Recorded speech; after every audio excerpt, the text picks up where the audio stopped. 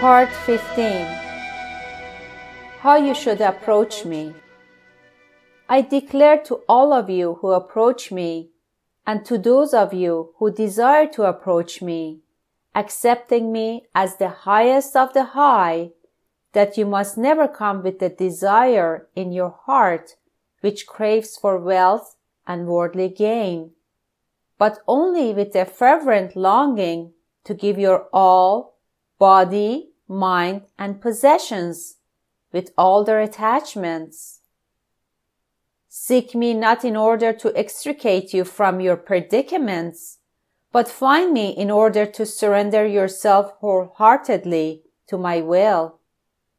Cling to me not for worldly happiness and short-lived comforts, but adhere to me through thick and thin, sacrificing your own happiness and comfort at my feet.